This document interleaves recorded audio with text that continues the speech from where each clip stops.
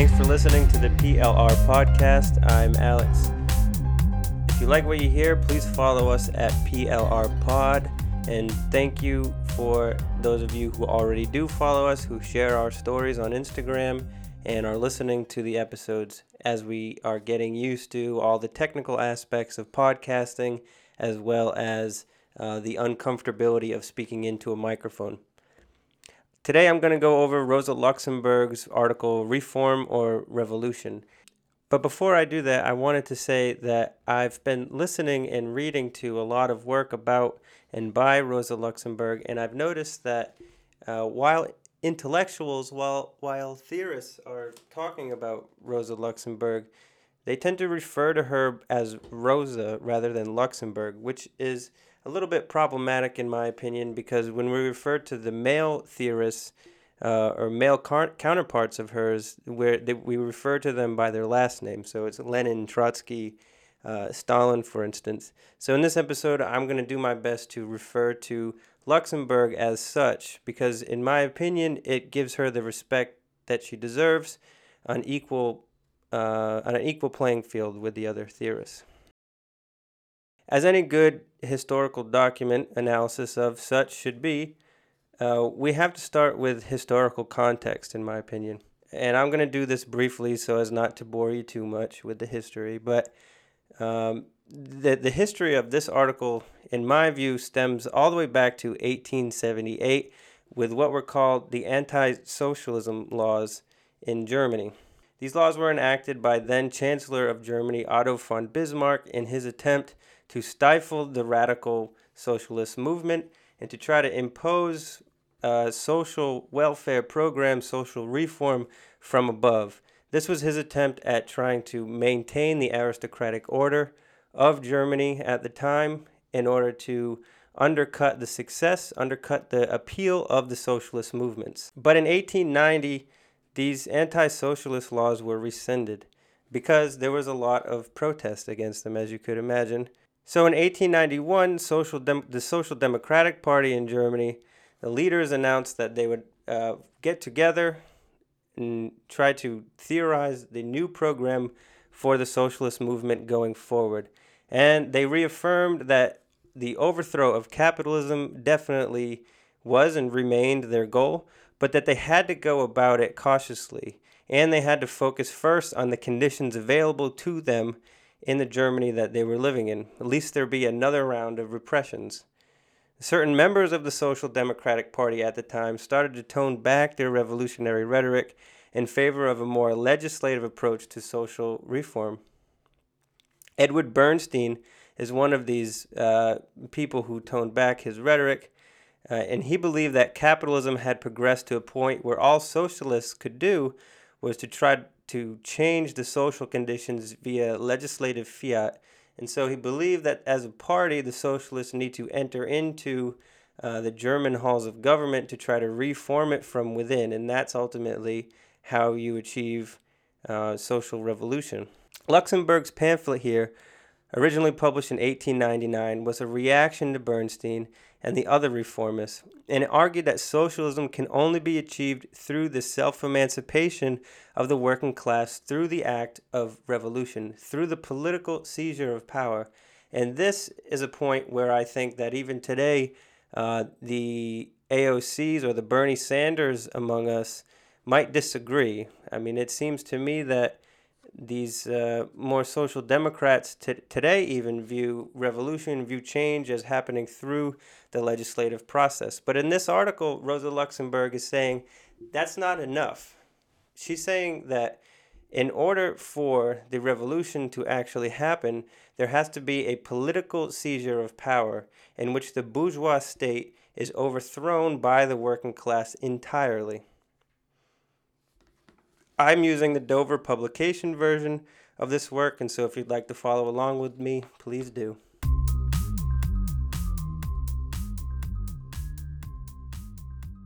Sometimes when we're reading text like this, it can be difficult to understand everything that the person is writing about because the ideas are so complex.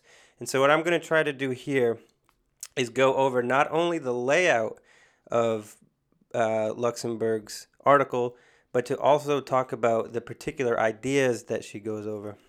And the first part of the pamphlet lays out the basic theses of Edward Bernstein, her opponent, the person that she's arguing against. And as you'll recognize with a lot of these left theorists at the time, this was a common strategy for writing against someone's ideas, to start with the particulars of their idea so that later on you can shoot them down. And this is why a lot of these works tend to be pretty borderline insulting to each other.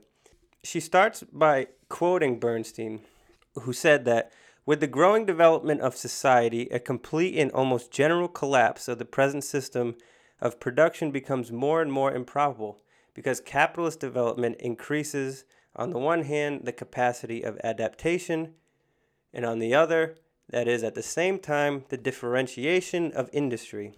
So, according to Bernstein, capitalism is impossible to overthrow now because it's too capable of adaptation to the changes that are going on. So every time labor or the state throws something at capitalism, throws a new wrench into it, capitalism has this power to adapt itself.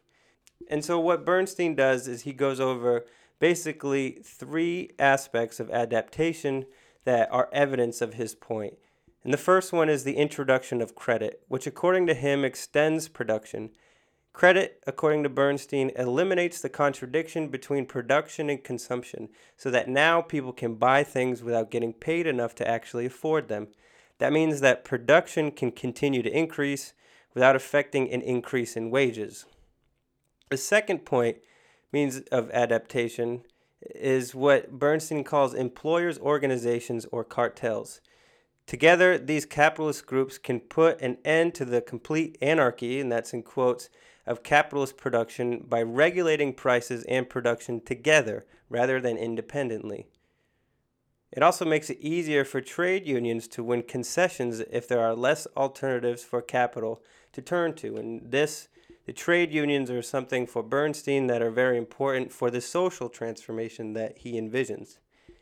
The third point is that middle-sized enterprises or small businesses or medium businesses were disappearing and being eaten up by bigger enterprises, and that to Bernstein was evidence that capitalism was growing, that the monopolies of these big corporate entities was increasing.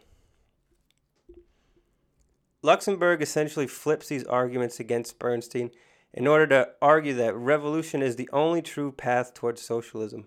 She says that Bernstein fatally attempts to, quote, lift the program of the socialist movement off its material base and replace it with an idealist base.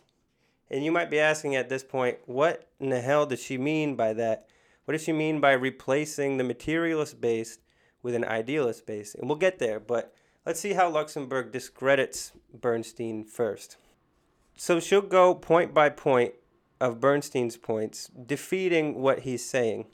And so, as we should, the first point is in reference to credit. And for Luxemburg, she's arguing that credit actually aggravates all of the contradictions of capitalism that Marx pointed out. She says, quote, it aggravates the antagonism between the mode of production and the mode of exchange by stretching production to the limit and at the same time paralyzing exchange at the smallest pretext. It aggravates the antagonism between the mode of production and the mode of appropriation by separating production from ownership. That is, by transforming the capital employed in production into social capital, and at the same time transforming a part of the profit in the form of interest on capital into a simple title of ownership. It aggravates the antagonism existing between the property relations, that is, ownership, and the relations of production by putting into a small number of hands immense productive forces and expropriating a large number of small capitalists. Lastly, it aggravates the antagonism existing between the social character of production and private capitalist ownership by rendering necessary the intervention of the state in production. So, credit, contrary to what Bernstein says, is not an example of capitalism adapting to current circumstances, but it's intensifying the antagonisms within capitalism between production and labor, between the capitalist and the worker. The second point, cartels, that Bernstein brings up. Luxemburg argues that cartels actually sharpen the struggle between the producer and consumer. And this means that monopolies, even if made from a conglomerate of companies, can become more susceptible to worker pressure because there are fewer of them to compete.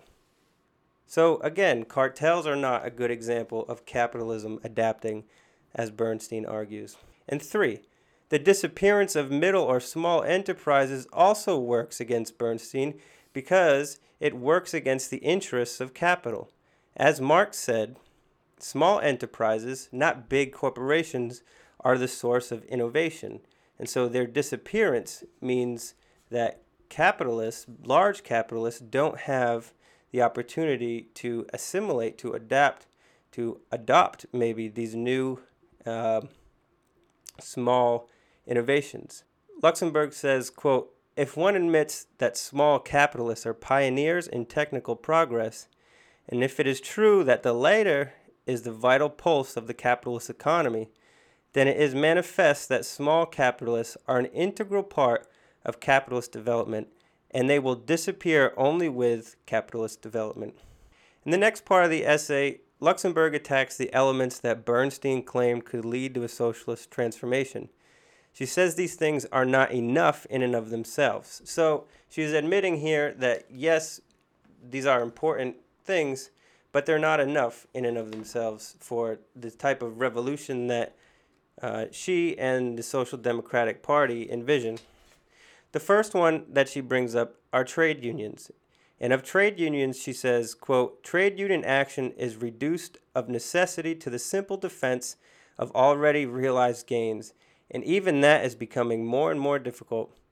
Such is the general trend of things in our society. The counterpart of this tendency should be the development of the political side of the class struggle. So contrary to what Bernstein says, who said that the goal is to strengthen the power of trade unions, Luxemburg is saying that trade unions are good and all, but at a certain point they start to just confirm or defend the concessions that are already granted to them from being taken away. The second point, if you put your faith in reformism, as Bernstein does, you're presupposing that progressive reform and the capitalist state are moving in the direction that you want them to, not the direction that Marx said by historical necessity it goes. She says, quote, but if this effort is separated from the movement itself and social reforms are made an end in themselves, then such activity not only does not lead to the final goal of socialism, but moves in a precisely opposite direction. Instead, you just get the concretization of the bourgeois state rather than its weakness. And 3, finally, if reforms are made an end in and of themselves, then the goal of the social movement moves in the opposite direction, as we said, but workers do not control the means of production, but become increasingly socialized into capitalism. And this is what I mean by that capitalism becomes concretized if you're just focusing on reform. As capitalism develops, so does its ties to the state. So without political revolution, the bourgeoisie only grows stronger. And to quote everybody's favorite quote from Rosa Luxemburg, only the hammer blow of revolution, that is to say, the conquest of political power by the proletariat, can break down this wall. Only that can break down the propensity, the possibility of the concretization of the bourgeois state and its adaptation to labor.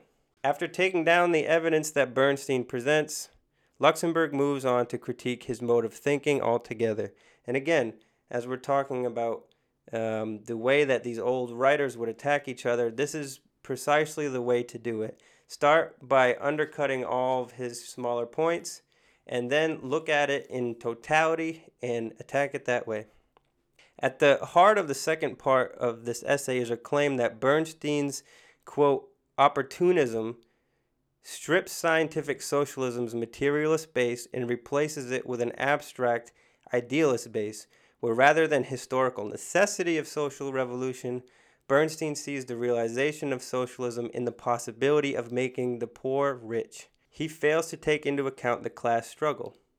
In other words, Luxemburg here is saying that Bernstein is thinking in abstracts, that he's not thinking concretely about the economic conditions of society and the materialist base in the mode of production. And this is a fatal error for her, according to Luxemburg and also to Marxist theory in general. About this, Luxemburg quotes Bernstein in total in order to point out this idealist base that she's talking about. She quotes him as saying, "Why represent socialism as the consequence of economic compulsion?" Which, as you can tell, is a direct contradiction to Marxism itself. He also says, "Why degrade man's understanding, his feelings for justice, his will?" Luxemburg doesn't have time for this. She says that Bernstein's superlatively just distribution is to be attained thanks to man's free will.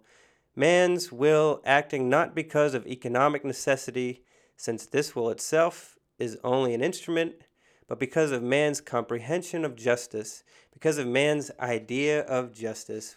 Well, what a lot of wishful thinking. This is the idea that the capitalists, if given the opportunity, would willingly give up their wealth and their power if they felt that it was the just thing to do. And I think that we all today know that that's just not true. According to Luxemburg, Bernstein's ideas rest on the opening of democratic institutions and the movement's ability to win representation in legislative bodies. But for Luxemburg, democracy itself offers no safeguard against the usurpation of power by capitalists.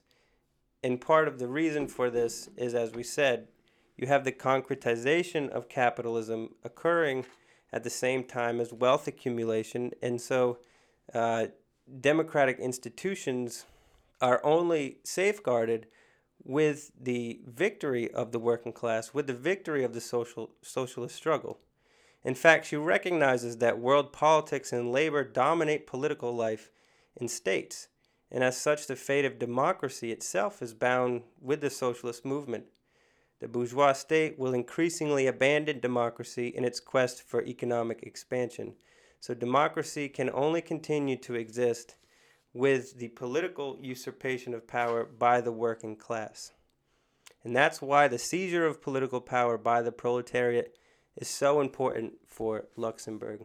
She says, quote, "Legislative reform and revolution are not different methods of historical development that can be picked out at pleasure from the counter of history, just as one chooses hot or cold sausages.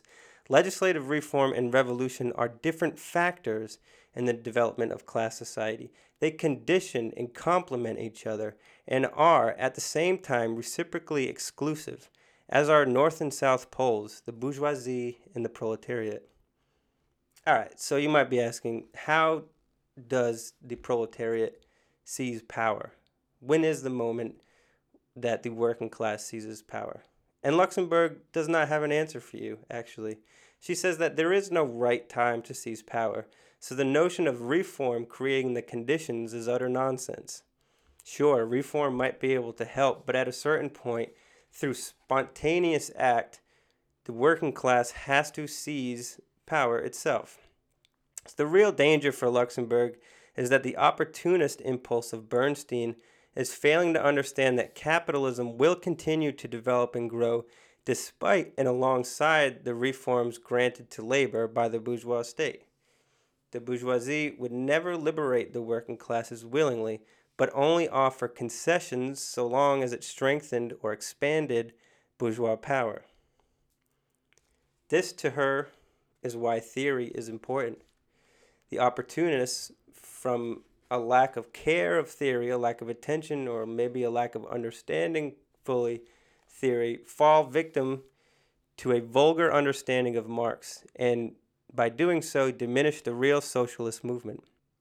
Luxemburg says, quote, "What appears to characterize this practice above all, this opportunism, a certain hostility to, quote, theory. This is quite natural, for our theory, that is, the principles of scientific socialism, impose clearly marked limitations to practical activity, insofar as it concerns the aims of this activity, the means used at attaining these aims, and the method employed in this activity. It is quite natural for people who run after immediate, quote, practical results to want to free themselves of such limitations and to render their practice independent of our theory. And so here she is arguing that Bernstein's reformism is an attempt to wrestle the socialist movement, to wrestle the working class movement out of the historical process that Marx had talked about. This is sort of like trying to take out a part of Einstein's theory of relativity. You just can't do it. You don't have the same answer if you take out a part of it. In scientific socialism, the seizure of political power by the working class as well as the bourgeois state are seen as world historical dialectical processes. So again, eliminating a part of the equation just means that you're going to end up with something different. You're not going to end up with what you want. You're not going to end up with the working class victory. Luxemburg's pamphlet was well received by the Social Democratic Party. And as far as this debate was concerned between her and Bernstein, the party's intellectual leaders like Karl Kautsky threw their support behind Luxemburg. So what are some takeaways that we might be able to extract from this reading? I have three perhaps. The first one is that socialist revolution cannot come from legislative reform alone, but must accompany the seizure of political power by the working class. This Marxist idea is essential to the socialist movement. And I hate to tell you, but if you are bound by, or if you have some kind of loyalty to the state as it exists, and you think that the solution to our problems today is by legislative reform within the House of Representatives and the Senate and the President, you are not a good Marxist.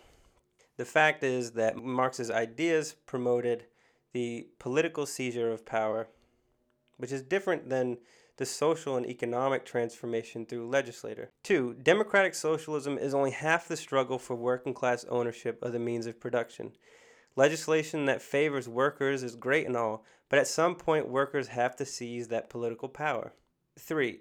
The economic base, the economic conditions of society are fundamental to understanding the historical progression of the working class struggle. So if I were to relate this to today, to our own predicament, and this maybe is the fourth point, maybe not, and particularly to the state of Rhode Island, I think the point here is that, yes, it's important to get local power within our state governing bodies, within the House of Representatives, within the Rhode Island Senate, but at a certain point, we need to pack those houses so that Rhode Island becomes an example of leftist power nationally, and so that we can help to initiate the larger process.